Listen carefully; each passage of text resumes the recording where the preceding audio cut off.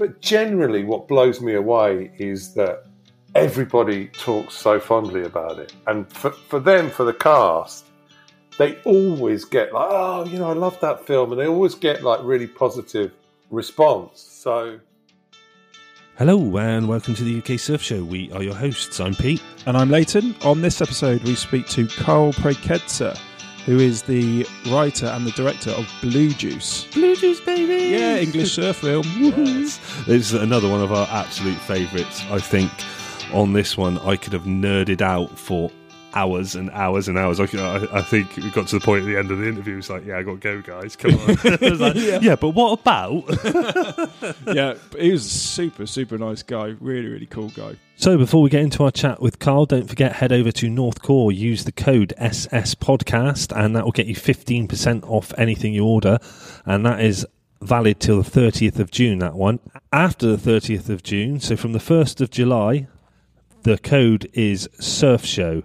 All capitals, SURFSHOW, and that will then get you 15% off anything you order from North Core. Yep, go over there, do that, get some cheap surf stuff. Now the season's coming back in for the summer, and let's jump into our chat with Carl. My name's Carl Prechezer. I'm a writer, director, occasional surfer. Surf-wise, I'm best known for the film Blue Juice. Yeah, the film Blue Juice. That was a pretty major one.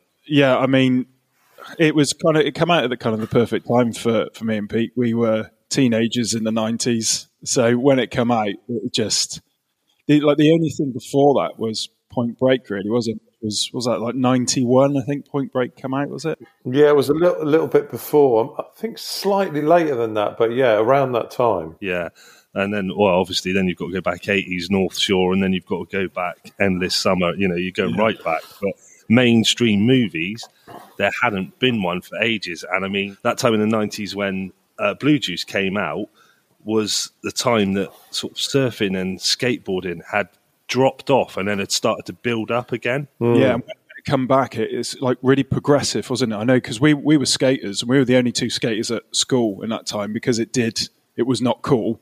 And then in like the mid-90s, it started to come back. The same with surfing. And so that film kind of dropped at the perfect time, in particular for us, and especially because it was English as well. We really connected with that film. Fair play. Yeah, no, it was interesting that, there was such a scene locally in all sorts of areas in the UK in that period. But, people outside of, Devon, Cornwall, Wales, Scotland, outside of the local areas, people weren't aware of it. I mean, when you think of those times, there were not the big brands and the big shops that exist now. There wasn't all the surf schools on the beach. It's like, you'd walk down the beach and people would go, where's he going? He must be mad, Whereas now it's like everyone and their dog is on a board, So yeah, it's amazing how different it was. But at the same time, as growing up in the South, those areas sure, they've changed. And in a lot of ways, in a good way, but those local areas are kind of still the same as they were. I mean, they are and they aren't, but they've still got the vibe that they had, and it's amazing how different it is when you go surfing anywhere in England out of season, and suddenly it's a whole new world. Yeah. Yeah, if you're lucky enough to kind of break in with the locals, it's definitely got that vibe that the film portrays really well. And I think that's why we connected to it, because it does give you that feeling of what it is actually like, isn't it? To have that group of friends. You do feel like part of the crew in the film. Yeah. Well, it's interesting you say that, because the original idea and the original drafts were much more local. They were much more based on the vibe of some of the sort of Australian and American films that had come before, which were much more independent. But at the time, Channel 4... it had the success that it had with Four Weddings, and it was really, really eager to sort of push into a much more commercial area. So they loved the idea, and they loved the fact that, there was the possibility to make a film about a scene which was, people hadn't really seen on screen, but they pushed it into a more commercial territory, which I'm not saying is good or bad, but originally it was much more about what it was like to kind of grow up and be a surfer in the south in Cornwall, and your kind of like unruly London mates turn up and you got to come to terms with where you came from and compared to where you are now. And it was more about that. And then I think the good thing that changed was it became, JC became a more universal character. He became much more of here's the guy or the person with the decision to make. Do I stick and stay? Do I change? Do I stay with this woman that I love? Do I move on? There were much more. It developed into a more universal character, but it lost a bit of the localism. Yeah, no, I know what you mean on that, but it's one of those films. It's just like Leighton was saying, it came in at that right time of us. It was through 3 films we watched all the time: North Shore, Point Break, and Blue Juice. But Blue Juice was that one you could really relate to from going down to Devon and Cornwall and surfing down there, and that. You see spots on there and or places around where you filmed. Like, I know where that place is, and it's always nice to see when. Yeah, because it was filmed mainly in St Agnes. Was that right? It started off in Aggie because of Steve England and Rob Small, and they were the first people that we met. We got this kind of tiny budget from Channel 4, like 350 quid or something. It's probably a bit more than that, but it wasn't much to go and. A lot in the 90s. Yeah, exactly. But we went and we camped at Sennen, right down. Yeah. And just to be able to kind of get involved and to be able to get in the water and, I wouldn't say surf, make idiots of ourselves and just, kind of get into it. And then we went up to Newquay and there was a surf comp on and we were just sort of like hanging out and we met Rob and Steve. I think that Rob was very badly hungover at the time, and they sort of it was classic sort of Cornish surf comp, and we just became mates, and we went to St Agnes with them and met everybody who was there, and made fools of ourselves, like paddling out. One day that was quite big, and we didn't know what we were doing, but it was they were sort of like, look, these guys are up for it, and they're not pretentious. They're not coming down with any kind of London vibes. They're fascinated. So we kind of based ourselves in St Agnes to start off with. But, the thing about the area around St Agnes, as you know, is that it's somewhat limited wave-wise. There's not the consistency that there is. They'll probably kill me for saying this, but further south in the St Ives area. And when you've got a kind of crew that, by contemporary standards is small, but we still had a lot of people, and we needed a little studio, and we did, so St Ives was a better base for us, and we could use Gwythian, and we could get access from the harbour at St Ives with the kind of limited boats we had, and blah blah blah, and we could get to the south coast from there. So we used a little bit towards St Agnes, but mostly St Ives and some areas on the south coast, and then. We went to La Santa for the big end sequence because we couldn't get the money. The finances, I never forget the finance meeting, and they were like, so, surfing in England, yeah. We were like, yeah. And they were like, is that consistent then? And we were like, yeah.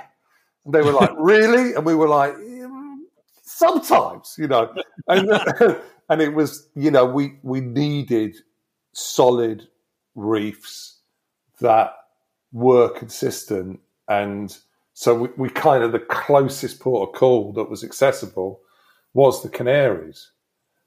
So La Santa became the wave at the end, but even that was fickle. When we first arrived, the guys that we were like looking out from the flight, and you could see the white tips, and I was like, yes, it's going off, and Steve was like, yeah, it's I think it's going off a bit too much, Carl, and I was like, no, it'd be brilliant, and we got down to La Santa, and it was like raging, like 40 foot out of control. I was like, right, let's go, and they were like, no way are we getting in there, it's got to calm down, and so we were stuck for like 3 or 4 days, unable to get in the water because it was just out of control. And the last thing in the world that you want is landlocked surfers in a hotel with minibars. It was just like, Oh my God. I was just praying for the conditions to calm down, because otherwise it was just going to be disastrous. But I mean, they did, and it was miraculous. But yeah, so I mean, that we used a lot of different locations, and you know, when you're shooting in and around the water, you've got to be flexible, because as soon as you turn up with the camera, it'll be flat. Yeah. We know that feeling. Yeah, exactly. Everybody knows that feeling. You go like, well, I've got a GoPro. Oh, I've got a GoPro. That's it. Nothing. It goes completely flat. I know. So I read somewhere that your initial surfing, you didn't actually surf before you had the idea, or you just started before you had the idea of the film? No, it's really weird because actually I was born in Devon. I was born in Exeter, and my folks ended up retiring 40 minutes from Saunton. And in all that time, I didn't surf. And actually, I went to the States to go to uni. And, you know, even in California, you know, I mean, we mucked about, but we didn't surf. And it was because of a good friend of mine who started to go out with a girl who was originally from Newquay. And he came back and he was like, man, you've got to come see this. This is just such a scene. And it's one of those sort of classic moments as a kind of writer where you sort of see something, you think, oh, this is brilliant. I mean, there's so many possibilities here. And I mean, I'd always been a water lover, so it wasn't something that I shied away from, but I hadn't had the access to it. You know, I didn't have the mates. I've been to art college in London. I just didn't have the mates around me that were into it. But, you know, you start doing it and that's it. Your life's over. You know, everything changes, you know.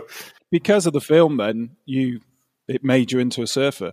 You know, it'd be a big statement. You know, I've listened to a number of your podcasts, and I'm aware of the talent that you've had on. For me to say, yeah, I'm a surfer, you know, would be fairly embarrassing given the level of people you've had on board. But I love it, yeah, for sure. I mean, well, that's the main thing, isn't it? You know, I mean, I've had a chance to surf in many places all over the world, and you know, now, you know, living on the South Coast, you know, it's pretty inconsistent where I am. So I've taken to kind of stand up because it just gets me in the water more often than on the longboard, you know. So yeah, I mean, I love it. I mean, I absolutely love it. And weirdly, I discovered that there's a wave literally outside my family home in the south of Italy, which I never even knew existed because we always went on holiday in the summer when it was flat.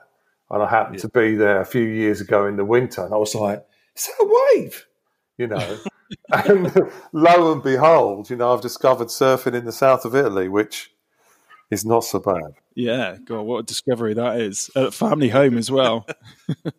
I know. Well, you've seen that wonderful movie, Bella Vista, hey? No.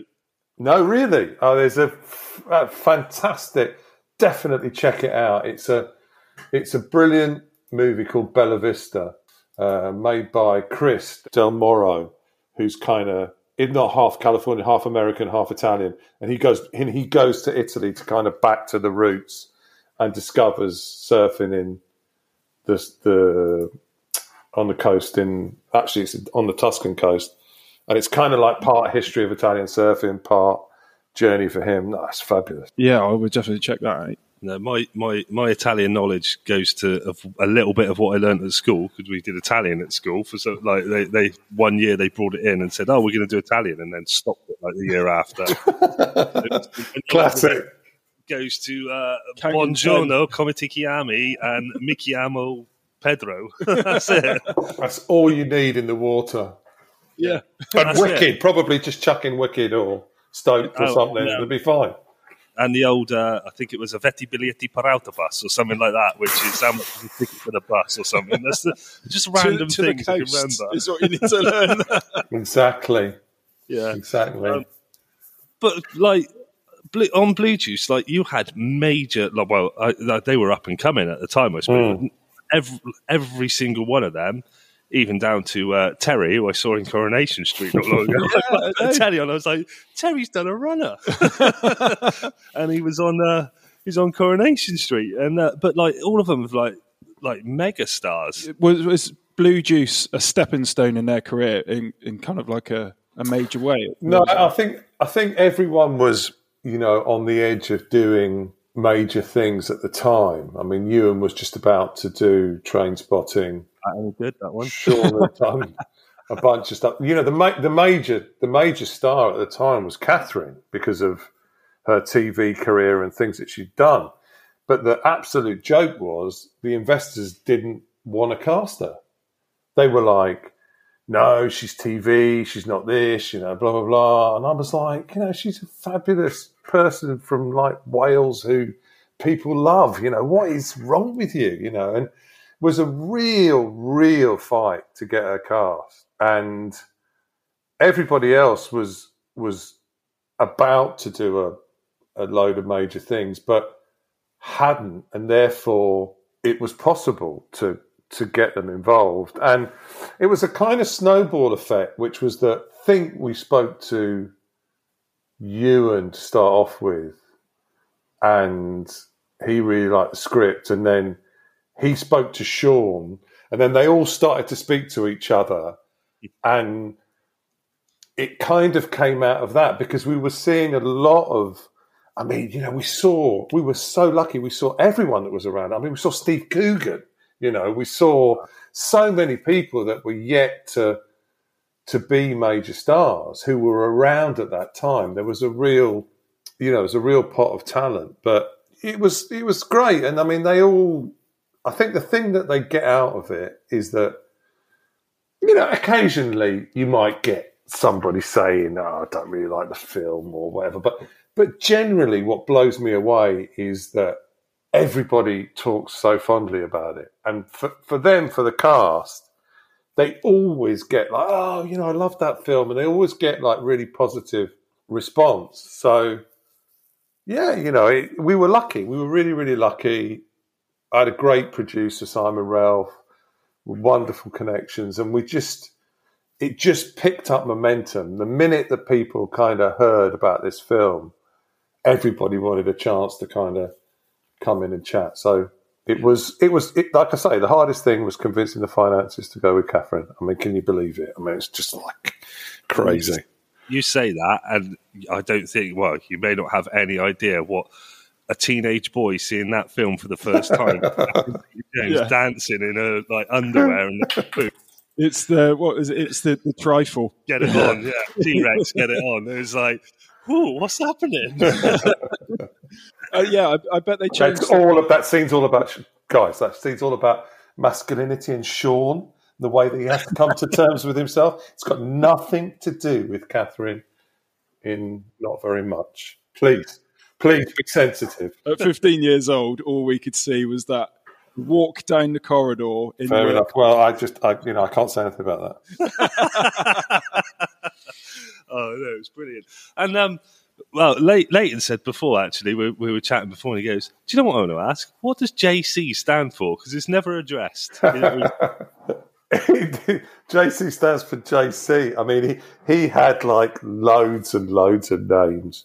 I think it was one of those moments where we were in a meeting and they were like, so, the central character, blah, blah, blah. And I was like, oh yeah, JC. And they were like, yeah, JC. And it just developed from there. I can't give you a good story about that or a great reveal. Oh, we were hoping kind of exclusive because we're like, I'm sorry, I can't.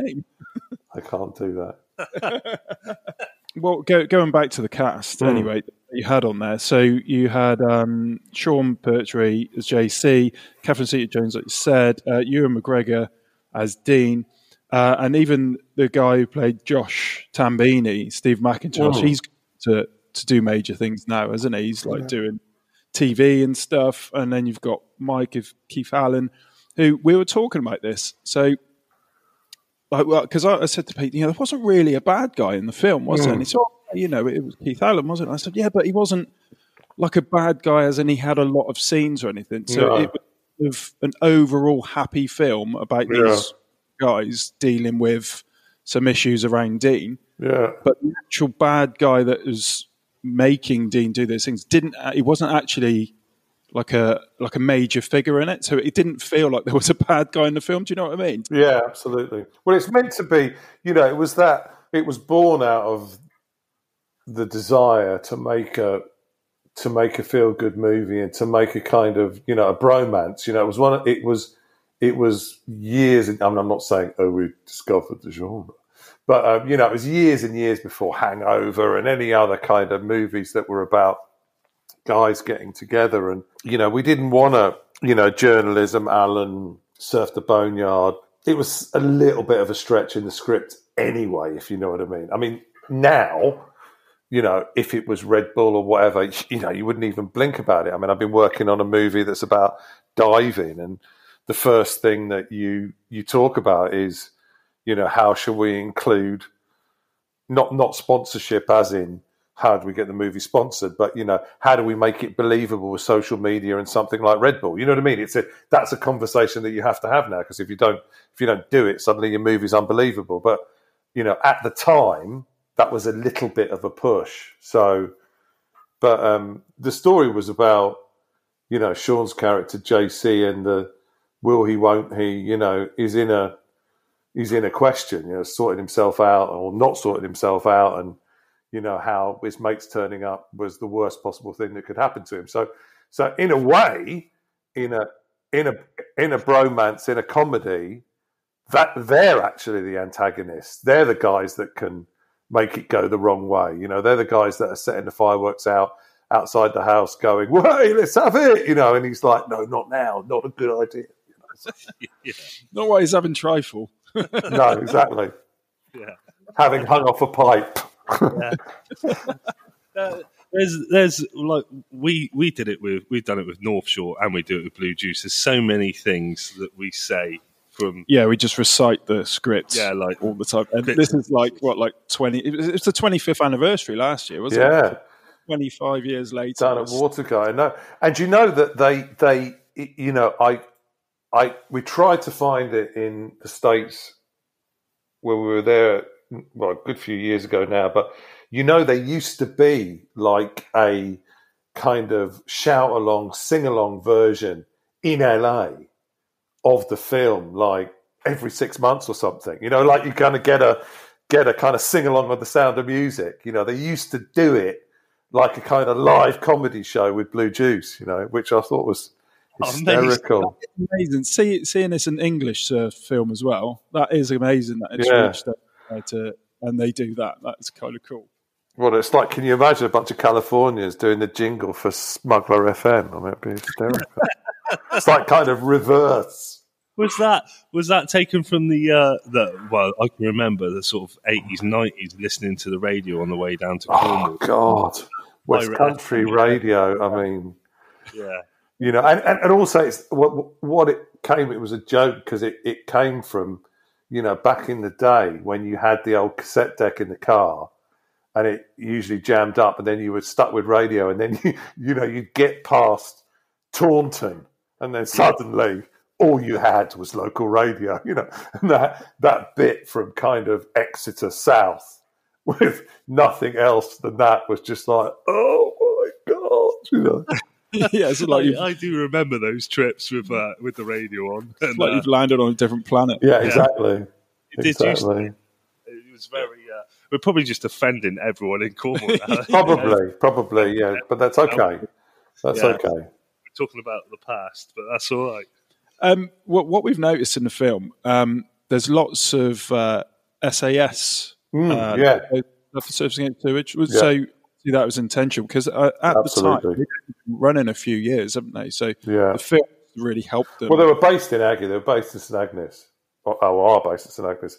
And so, that was, an integral part of it because it was a film about a local character and that was the setting. And obviously that was, and still is, hugely important to anyone involved in the water in this country. And, not only did we want to feature it, we wanted to push it. So did you approach them or did they approach you to? No, we didn't. It wasn't a question of approaching because, as I said, we were. I mean, you think a movie takes a good couple of years to get going. We were backwards and forwards for about 2 years. So, aside from hanging out with the guys and being in the water, and they were our.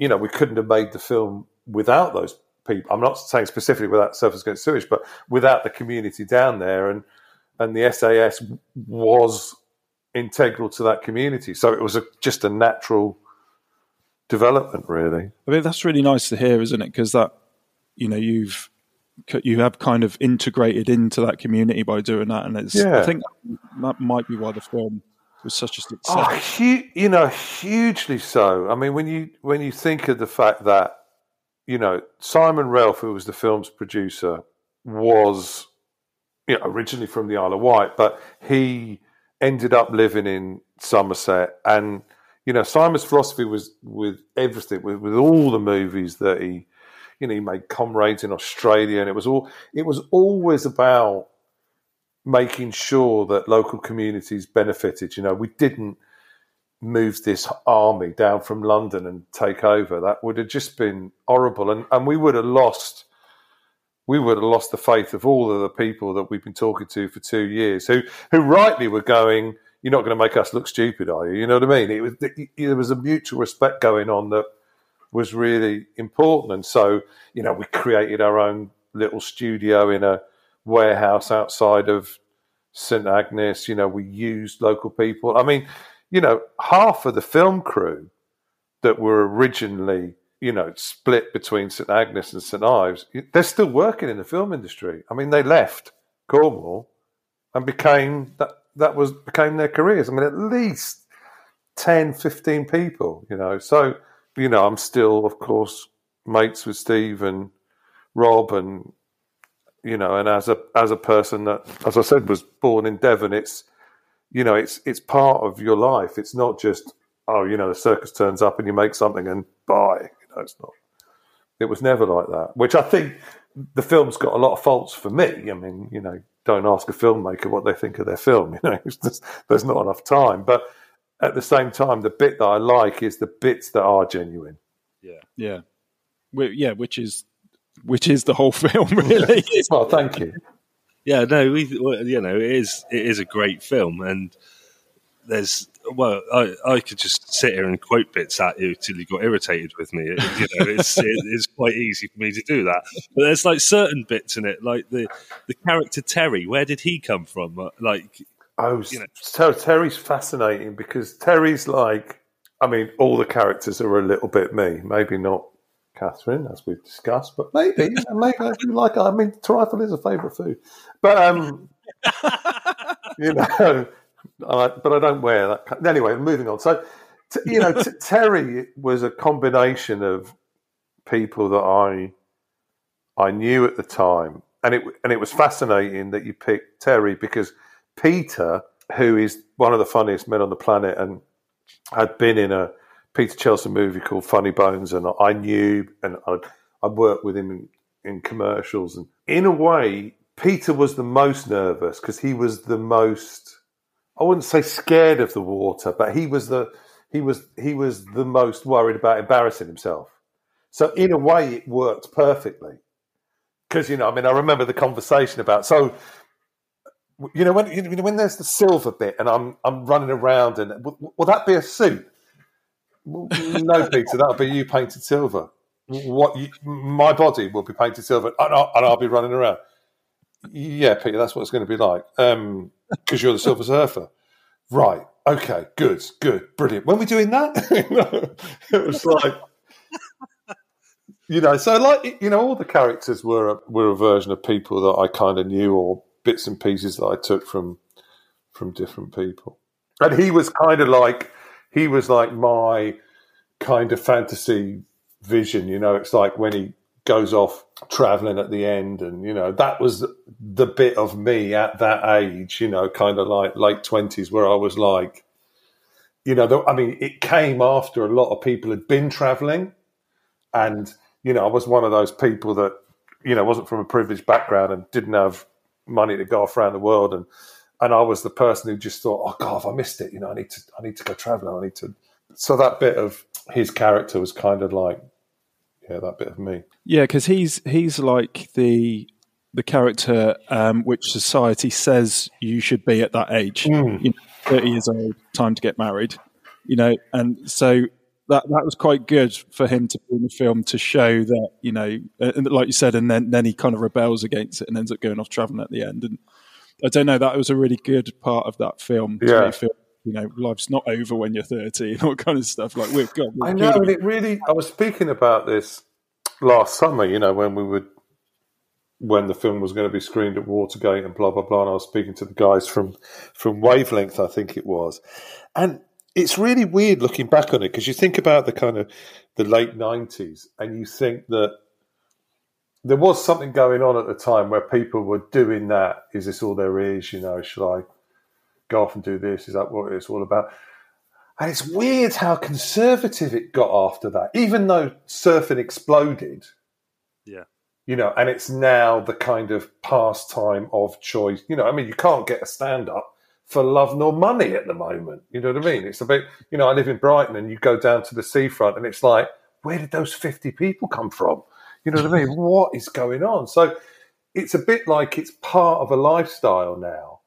But at the same time, a lot of people are incredibly conservative, don't you think? You know what I mean? It's a bit like, you know, how many people do you meet that go, oh, yeah, fuck, I'm going to Bali? Yeah. You know, you know it's like, you can't even get them to Bristol. You know, it's like...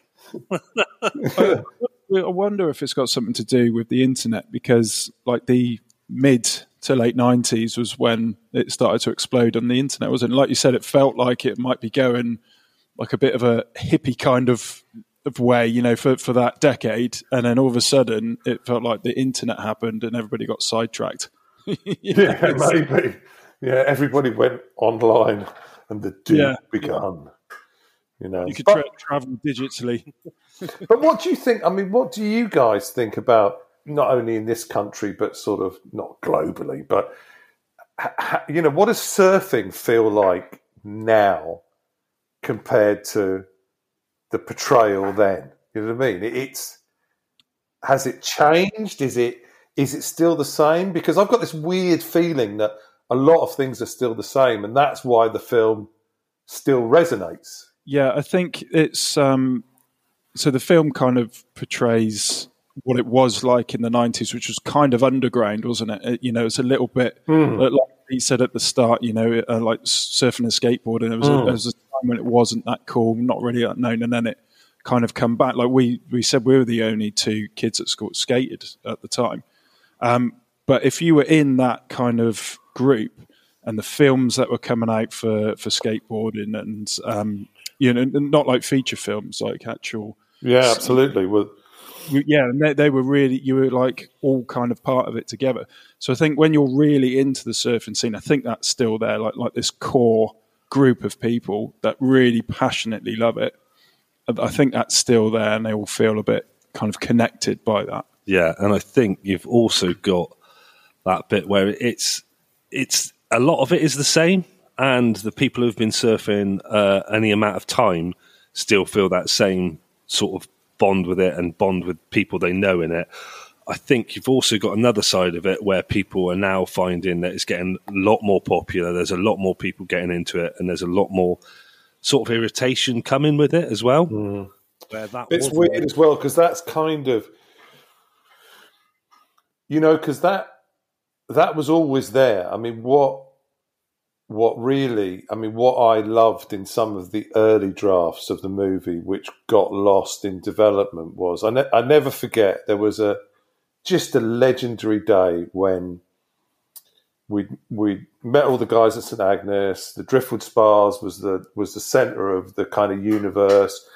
You know, the community around there was more kind of buoyant, and there was a lot more kind of younger people sort of closer to that point than there are now. And, you know, the break in front of the Driftwood, the old harbour there, you know, it I don't know what the banks are like now. I haven't been there for a couple of years, but it was like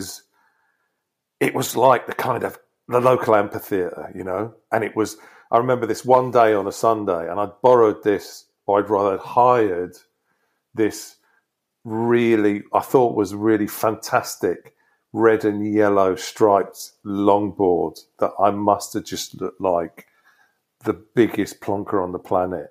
And paddled out unsuccessfully, and it was just surfer after surfer, like going, this is what I've got. What have you got? I've got a bit of that. Yeah, and what about that? Oh, I'm going to go out to the point. And it was just amazing to see, that community doing that in the way that all of the surfing communities, all the kind of locals do everywhere in the world.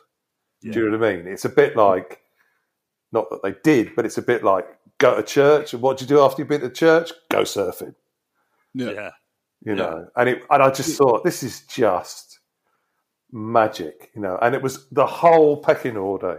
There was like the granddads, the dads, the sons, the grandsons, and everyone was out there, and it's that sort of sense of community that we lost in the film. Still make a great film. You know what I mean? That kind of, and you get a bit of that in Bella Vista that I was talking about, the Italian movie. Those different generations and surfers, and really cool characters, really interesting characters. What do they do during the day, or when they're not surfing? What's the job they do that allows them to drop it when it's going off? And that was all really fascinating to me. Maybe that's the plot for Blue Juice 2. Blue Juice 2, yeah. I've got to ask the question: would if it something like that could happen or would happen, how would you think that would play out?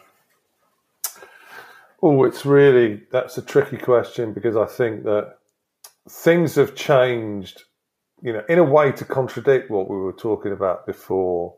Things have changed a lot, and yet they haven't changed very much. And so,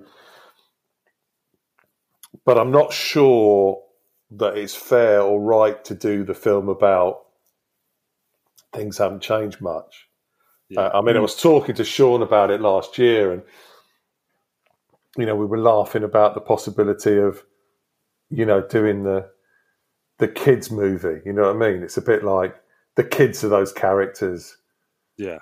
Getting together, and what would that be like? And it'd be radically different. I don't know, it's a bit like you were saying before. It was a specific moment and a specific feeling. I think if you did something around it now, it kind of need to be different, because I could see how it could be awful. Do you know what I mean? Yeah. You get the gang back together and go down to Cornwall, and it's a bit like, that environment has changed. And now, post-pandemic, it's a bit like, and post-Brexit. So, the locals have got less money. Everybody wants to go there and live there because, they can quote-unquote work from home. And it's a bit like, what's going on? It's so you can't, I think at this moment in time, all those things are kind of so forefront in people's minds that it's quite hard to transpose something that was a long time ago into now. You know what I mean? Yeah, and I know what I mean, because the original film came out at kind of the perfect time in the 90s. And, you know.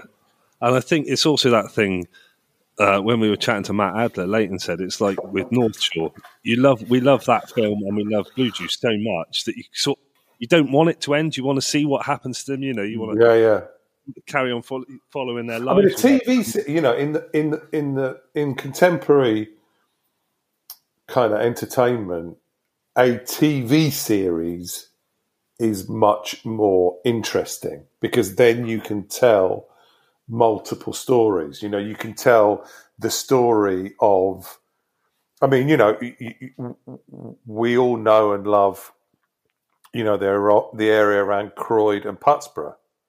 Yeah. And that area has developed in the last 10 years in a way that no one could predict.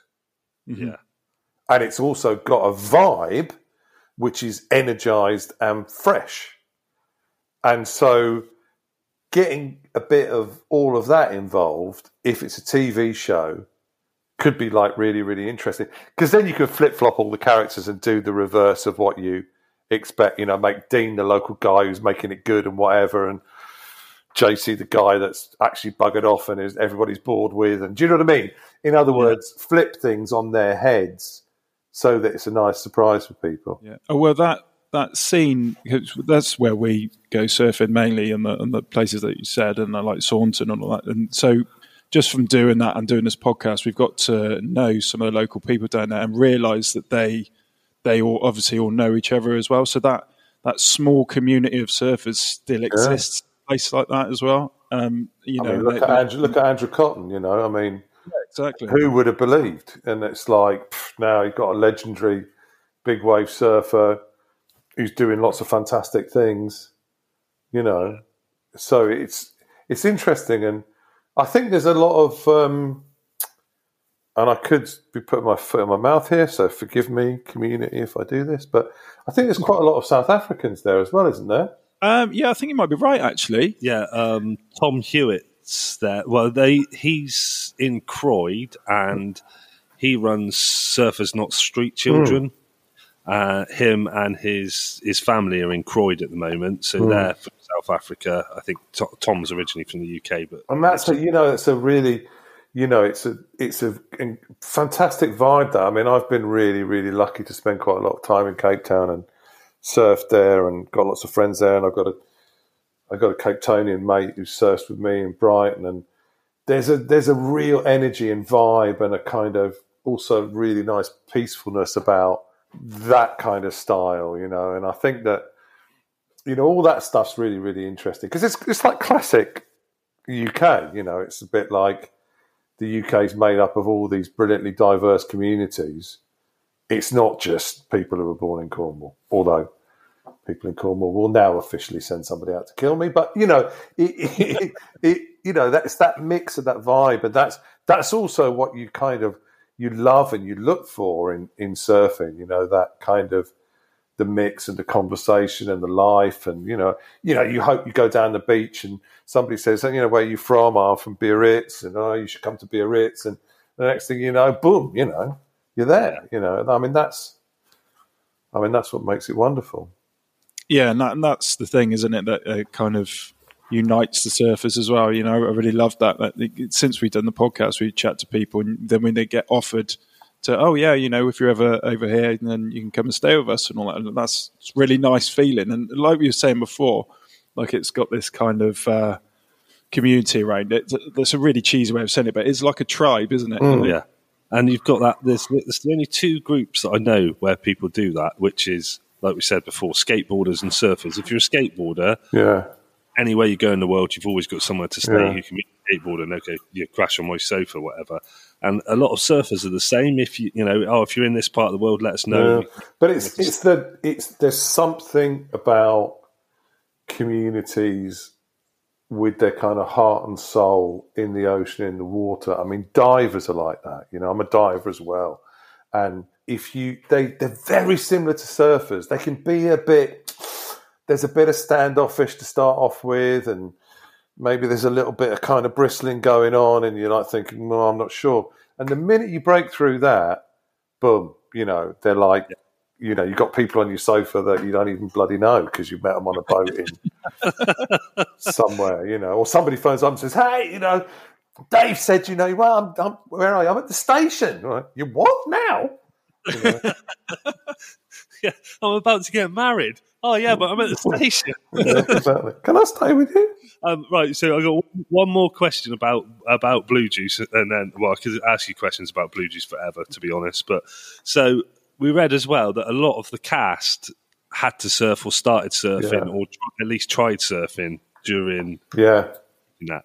Do you know if, one, they found the joy of it and any of them carried on surfing? Yeah. And two, who was the best at it? So here was the way that I went about it. I read that Lawrence Kasdan had put all of the cast of The Big Chill together in a house to live together during rehearsals. And I was like, Simon, to the producer, we're going to get them all together. We're going to put them in a house and they're going to live together, surf together. Simon's like, brilliant. Day one, I remember, and they're all going to surf. So Rob and Steve are going to take them all out, and so we've got the boards and the trailer and blah blah blah. And we turn up day one, and all of the cast are behaving accidentally in character in the house. So Sean is shouting at Ewan. Peter is trying to calm the situation down, and Steve McIntosh is like, I'm having no part of this, right? And so they all went out surfing, and, Sean is a kind of, I'll show you kind of actor, and, he was just like, had to be the best. So, he was immediately JC. Ewan was like naturally really good at it and kind of couldn't be bothered, but he could do it. It was really annoying. Peter was scared shiteless and then loved it. But with due respect to Sean, there's a couple of waves in the movie that Sean actually rode. Well, little sections of waves that he rode in Lanzarote, and that is to be respected because they were short boards, and those waves in and around La Santa are not to be laughed at, even when they're like waist high. They're twice as thick as anything in the UK, and it's a reef. You know what I mean? You fall off in the wrong place, you're in a lot of trouble. So whether or not they're still surfing, that I don't know. I haven't seen Sean. I couldn't go down to Watergate last year, so otherwise he would have been forced in the water with me and Stephen. I think we would have found out. But that's the truth. I mean, they all did it because they really had to. You can't be an actor in anything unless you've got a level of experience. I mean, obviously the London characters didn't have to be good surfers, but Sean had to look like he could paddle a board in the right way. Otherwise, we would have been laughed out of existence. Yeah, well, I think he pulled that off. Yeah, he's in that film. He's got the build and the looks like every shortboarder. Exactly, and he sits. The good thing is that when he paddles, he sits up. His chest is up, and he looks like he's paddling, not like it's not that classic thing where even people that are quite good, if they're not fit enough, they start kicking. You see that a lot. Yeah, and it's a bit like, guys, that's not going to get you anywhere. Yeah. Well, you've mentioned as well that you've travelled all around the world and everything like that. Different places you've surfed. Where, if you had to pick one of them, Costa Rica. One place. Straight away, Costa Rica. Yeah. It's just. I'm glad you had one straight away because a lot of people and then they come back to the home break. So it's nice to speak to somebody. Listen, Costa Rica is a fantasy. Well, what's really weird?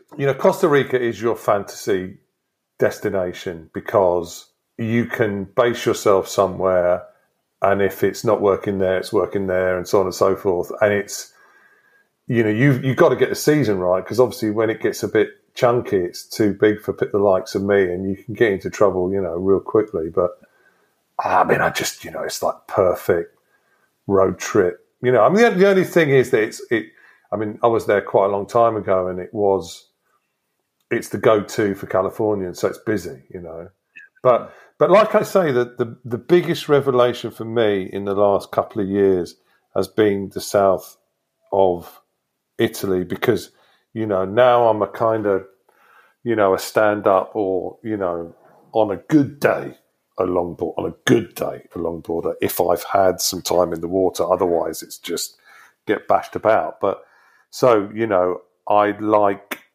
small longboard surf.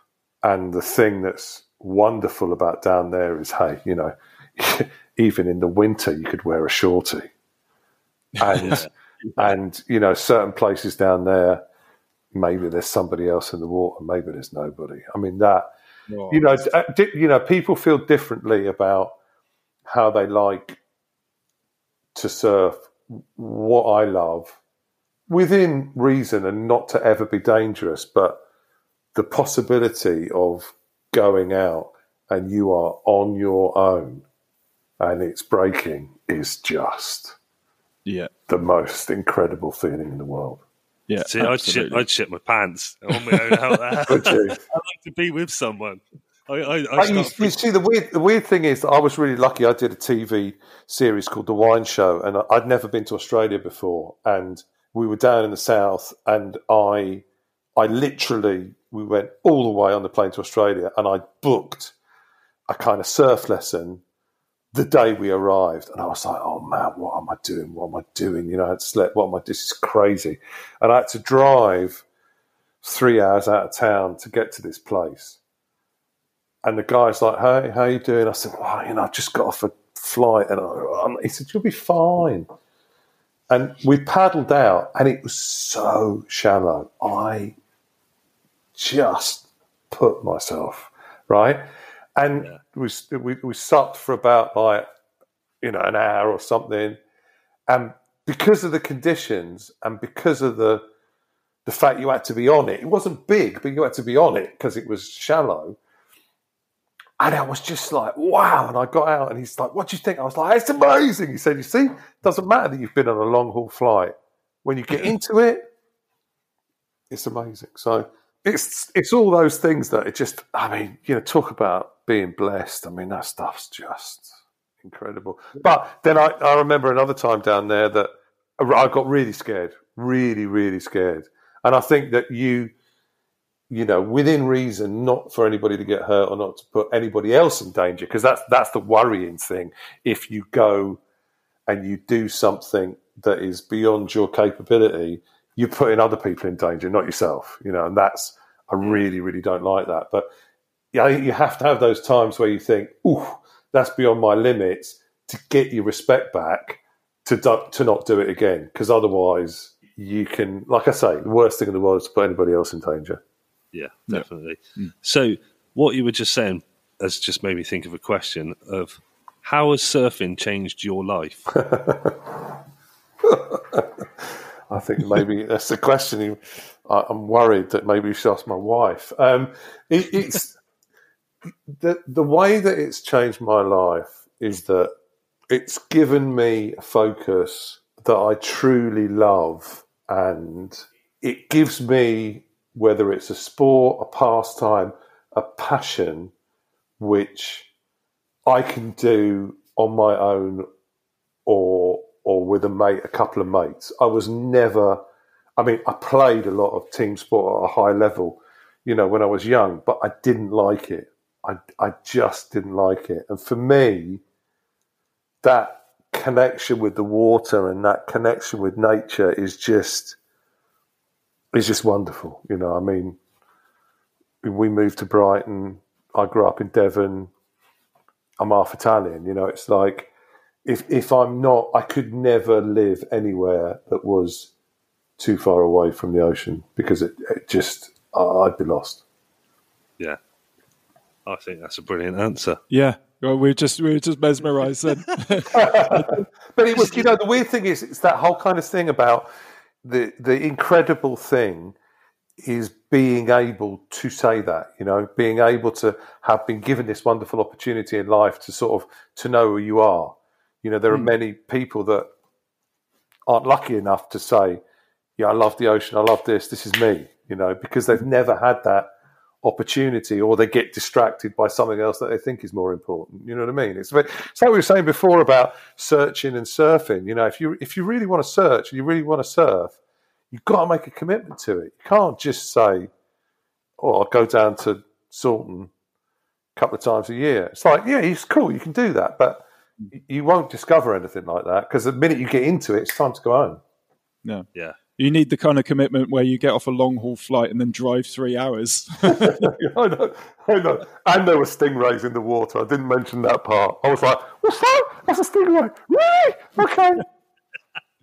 Well, the passion that's coming across from your surfing, you can tell why the film was such a success, and just from the passion you have about surfing, it's been incredible to talk to you about it, and it's been amazing for us because the film's had a massive impact. It's a pleasure, guys. It's a pleasure. And very soon, I hope I shall be driving past and you will get a phone call and I will go, I think it's quite nice at Putsborough. Should we go out? Oh, definitely do that because we got 2 brand new. I saw them.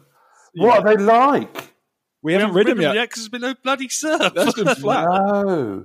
And tell me who made them for you again? It was Dom at Origin Surf Co. And he's based in Bristol. Right. So he's an Australian guy and lives over here with his wife. And he's based in Bristol. And he's a magician. He's there. They look fabulous. Yeah. We can't wait to get out on them. We really can't. We're itching to get out on them. But I've got to hook you up with this guy who's my friend Simon Ledson. He made these incredible strung wooden boards. He made these wooden boards called the leadies that were like an aircraft wing that were built around a structure but were stripped wood. These huge, like old school longboards. That he's still got one of them. I keep kind of saying, "Can we take it out?" He's like, "I think that stays in the house." But yeah, definitely, we definitely have to go out and. I mean, Putsborough, it doesn't get any better than Putsborough. I mean, no, Putsborough's one of those places we've spoken about a few times. We always have bad experience. A scary experience. That might be our fault because No. It's like, do you know, it's really weird you should mention that because that's another South African connection. I've got a friend of mine who's from Cape Town who had never really been south kind of surfing this country. So I took him and another mate down and we camped in Croyd and we went out in Putsborough and it was one of those classic moments where I thought, that looks like it's kind of getting bigger. And he was like, do you think that's getting bigger? I was like, no, be fine. We paddled out and you know when it's quite big and you paddle out on the left side of Putsborough towards the headland. Yeah. And we were paddling out and the other guy was on an inflatable. And he went to take off on this wave, and I just thought, this is really going to end badly. And the inflatable got sucked up the back of the wave, so it was kind of, vertical. He got spat off the front, and then as he got up from being pushed underneath, the boards came through the air upright, 12 foot upright, hit him in the face. And Dave was like, Chicky's all right. I was like, yeah, I think it's fine. The next thing I knew, he was kind of dragging himself up the beach towards the car park. And I was like, I think we'll go in. He went, yeah, I think that'd be a good idea. Yeah, nobody wants to say it's getting too big and getting in. Be like, oh, yeah, it's a bit tired now. Should we get in? Yeah. Well, it's that same area of Putsborough and Croyd. And I've said before, when friend Sam, who works at the Wave in Bristol, I went down with him and he used to live in Croyd for a couple of years and he worked down there. So he was used to surfing there all the time. And I went down one winter with him a couple of years ago, and we went down, and he got onto the beach, and he looked up, and he went, "That does look quite big." And I was like, it'd be all right, go on, same sort of thing. Yeah, it'd be fine. And he's really, really good surfer, and he paddled out, like, super fast, got out there, and I could just see him in the distance, stand up, look up at the wave, and the wave was, like, double his head height, and it just took him out completely. I didn't see him again for the rest of the time. I was flailing around in the white water, basically trying to get out. Yeah, but they're proper, world-class waves. Well, you're absolutely right, and people forget how dangerous sandbars can be, It's like everybody talks about reefs, and, fair enough, you fall off on a reef and it's shallow, you're in a lot of trouble. But sandbars, and I tell you, the other thing that happened to me a couple of times, embarrassingly, at Saunton, was my stand-up flew backwards and hit me in the leg. And I, honest to God, thought I'd broken my leg. Well, yeah. It was just, and like you're just lying on the beach and this young guy comes up to me and goes, "You all right, mate? Can I carry your board?" And I was like, swallow your pride. I was like, yeah, I don't feel I can carry it.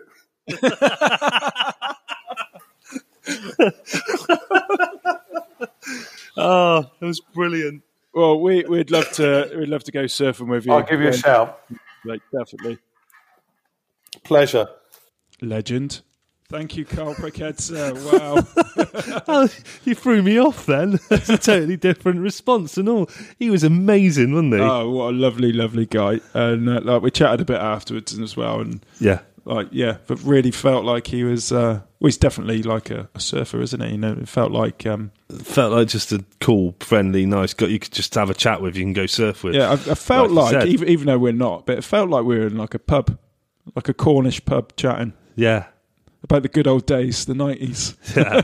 I think that's anyone of over a certain age like ourselves that you start talking to, and you'd be like, I remember the good days in the 90s, like you said on there, when it was different, before everything went so conservative and PC, and that's what we said at the film was just at the right time, wasn't it? Yeah. And especially for us in our time of life. Yeah. And I know you wanted to go into much more detail about the Catherine Zeta-Jones scene in that film, but I mean, like, who wouldn't? That, as a 15-year-old lad, that was like, that was the sexiest thing I've ever seen. At that point, it was just like, wow, I really, really like trifle. do you know how different we are, though? Do you know what I took on from that scene? What? Oh, they're playing T-Rex. Were they playing music, were they? Yeah. Get it on. Amazing. Yeah, he was great. And I mean, there's so many things I wanted to ask him and I didn't ask him. Different things that happen in the screen in the film. Yeah. But, I love her. Yeah, and, Makahiki. What would have happened is you just would have recited lines out and it'd have been like, yeah, that was one of the lines, yeah. So, when Dean says, you're going to surf the boneyard, and that would have been But there's me. little things which we've kind of spotted in the film after watching it, I don't know, like 500 times or something like that. Like JC, when he says to Terry, this is my caravan, you can stay here. And he goes, oh, I'm not staying in that. And he says, oh, no, Terry, it's bigger than it looks. It's bigger on the inside. It's like the TARDIS. Yeah. And obviously Sean Pertwee's dad. Yeah, was Doctor Who. So I wanted to ask him, I totally forgot, but I wonder if that line was intentional because of that.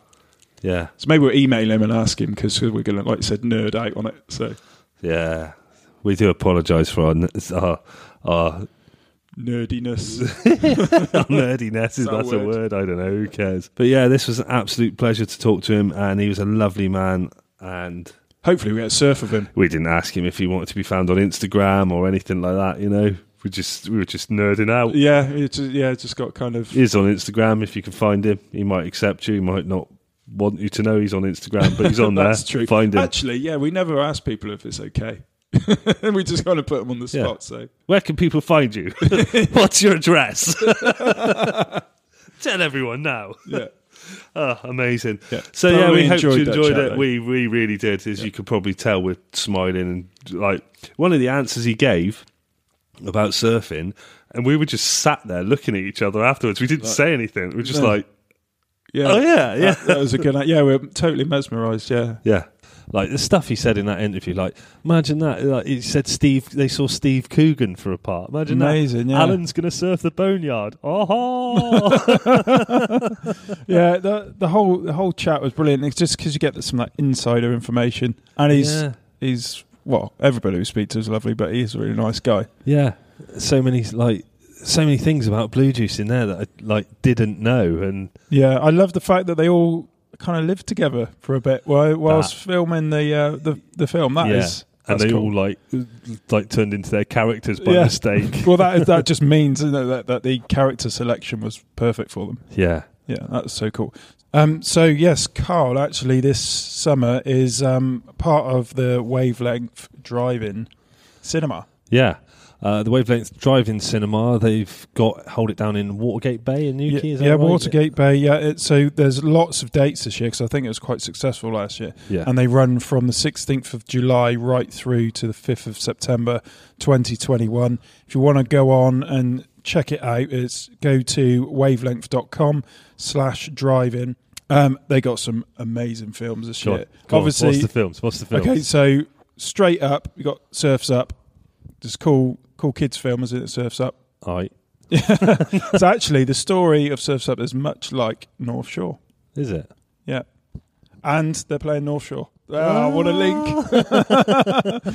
Big Wednesday, Pirates of the Caribbean, Dirty Dancing. So it's not all just surf films. Anybody can enjoy it. Blue Crush. Let's just do the surf films, though. Okay, all right. Then Jurassic Park. Blue Juice, obviously. Let me go through. They got Endless Summer. They have Point Break. The good one or the crap one? Well, it's going to be the good one, isn't it? Because it's just got Point Break. Yeah. So, but there's a couple of showings of Point Break. North Shore is playing. Blue Crush again. Point Break again. There's a few. Chasing Mavericks, like Jason Mavericks. Good film. Yeah, did enjoy that. Jay Moriarty. Yes. Yeah. Really good film. Riding Giants. That's one of them. And so there's multiple ones. And then towards the end, there's the Wavelength Surf Film Festival as well, and that is like some of the last few dates. That would be great. That would be awesome. Yeah. So make sure you go online, go and check it out, and great thing, and drive-in. Yeah, drive-in movie. And don't forget, that code again for Northcore to get 15% off is SS Podcast, and that's valid to the 30th of June. And then from the 1st of July, Surf Show. Just type in Surf Show, all capitals, and that will get you 15% off anything you order from Northcore. Yeah, so just before we go, I just wanted to acknowledge last week, which was the G7 Summit, and Surfscape Sewage were there, and I think they had about 1,000 people at the paddle out, which is awesome. Protest paddle out. Yeah, and that was awesome. There's families there and everything, and it looked like it was a really good day, and like getting their message across, and there was like peaceful protests. It was great. Yeah. Also, well done to the Queer Surf Club and Wave Wahinis held their first event on Croyd Beach. Yep, that was the same day actually. Same day, yeah. Looked like it went down really well as well. Yeah. A lot of people. They said they made a lot of friends, a lot of allies, a lot of new friends, a lot of people learning and surfing for the first time. So a good weekend all round for surfers, really. Yeah. So see you next time. Thanks for listening. Bye. Cheers. Bye.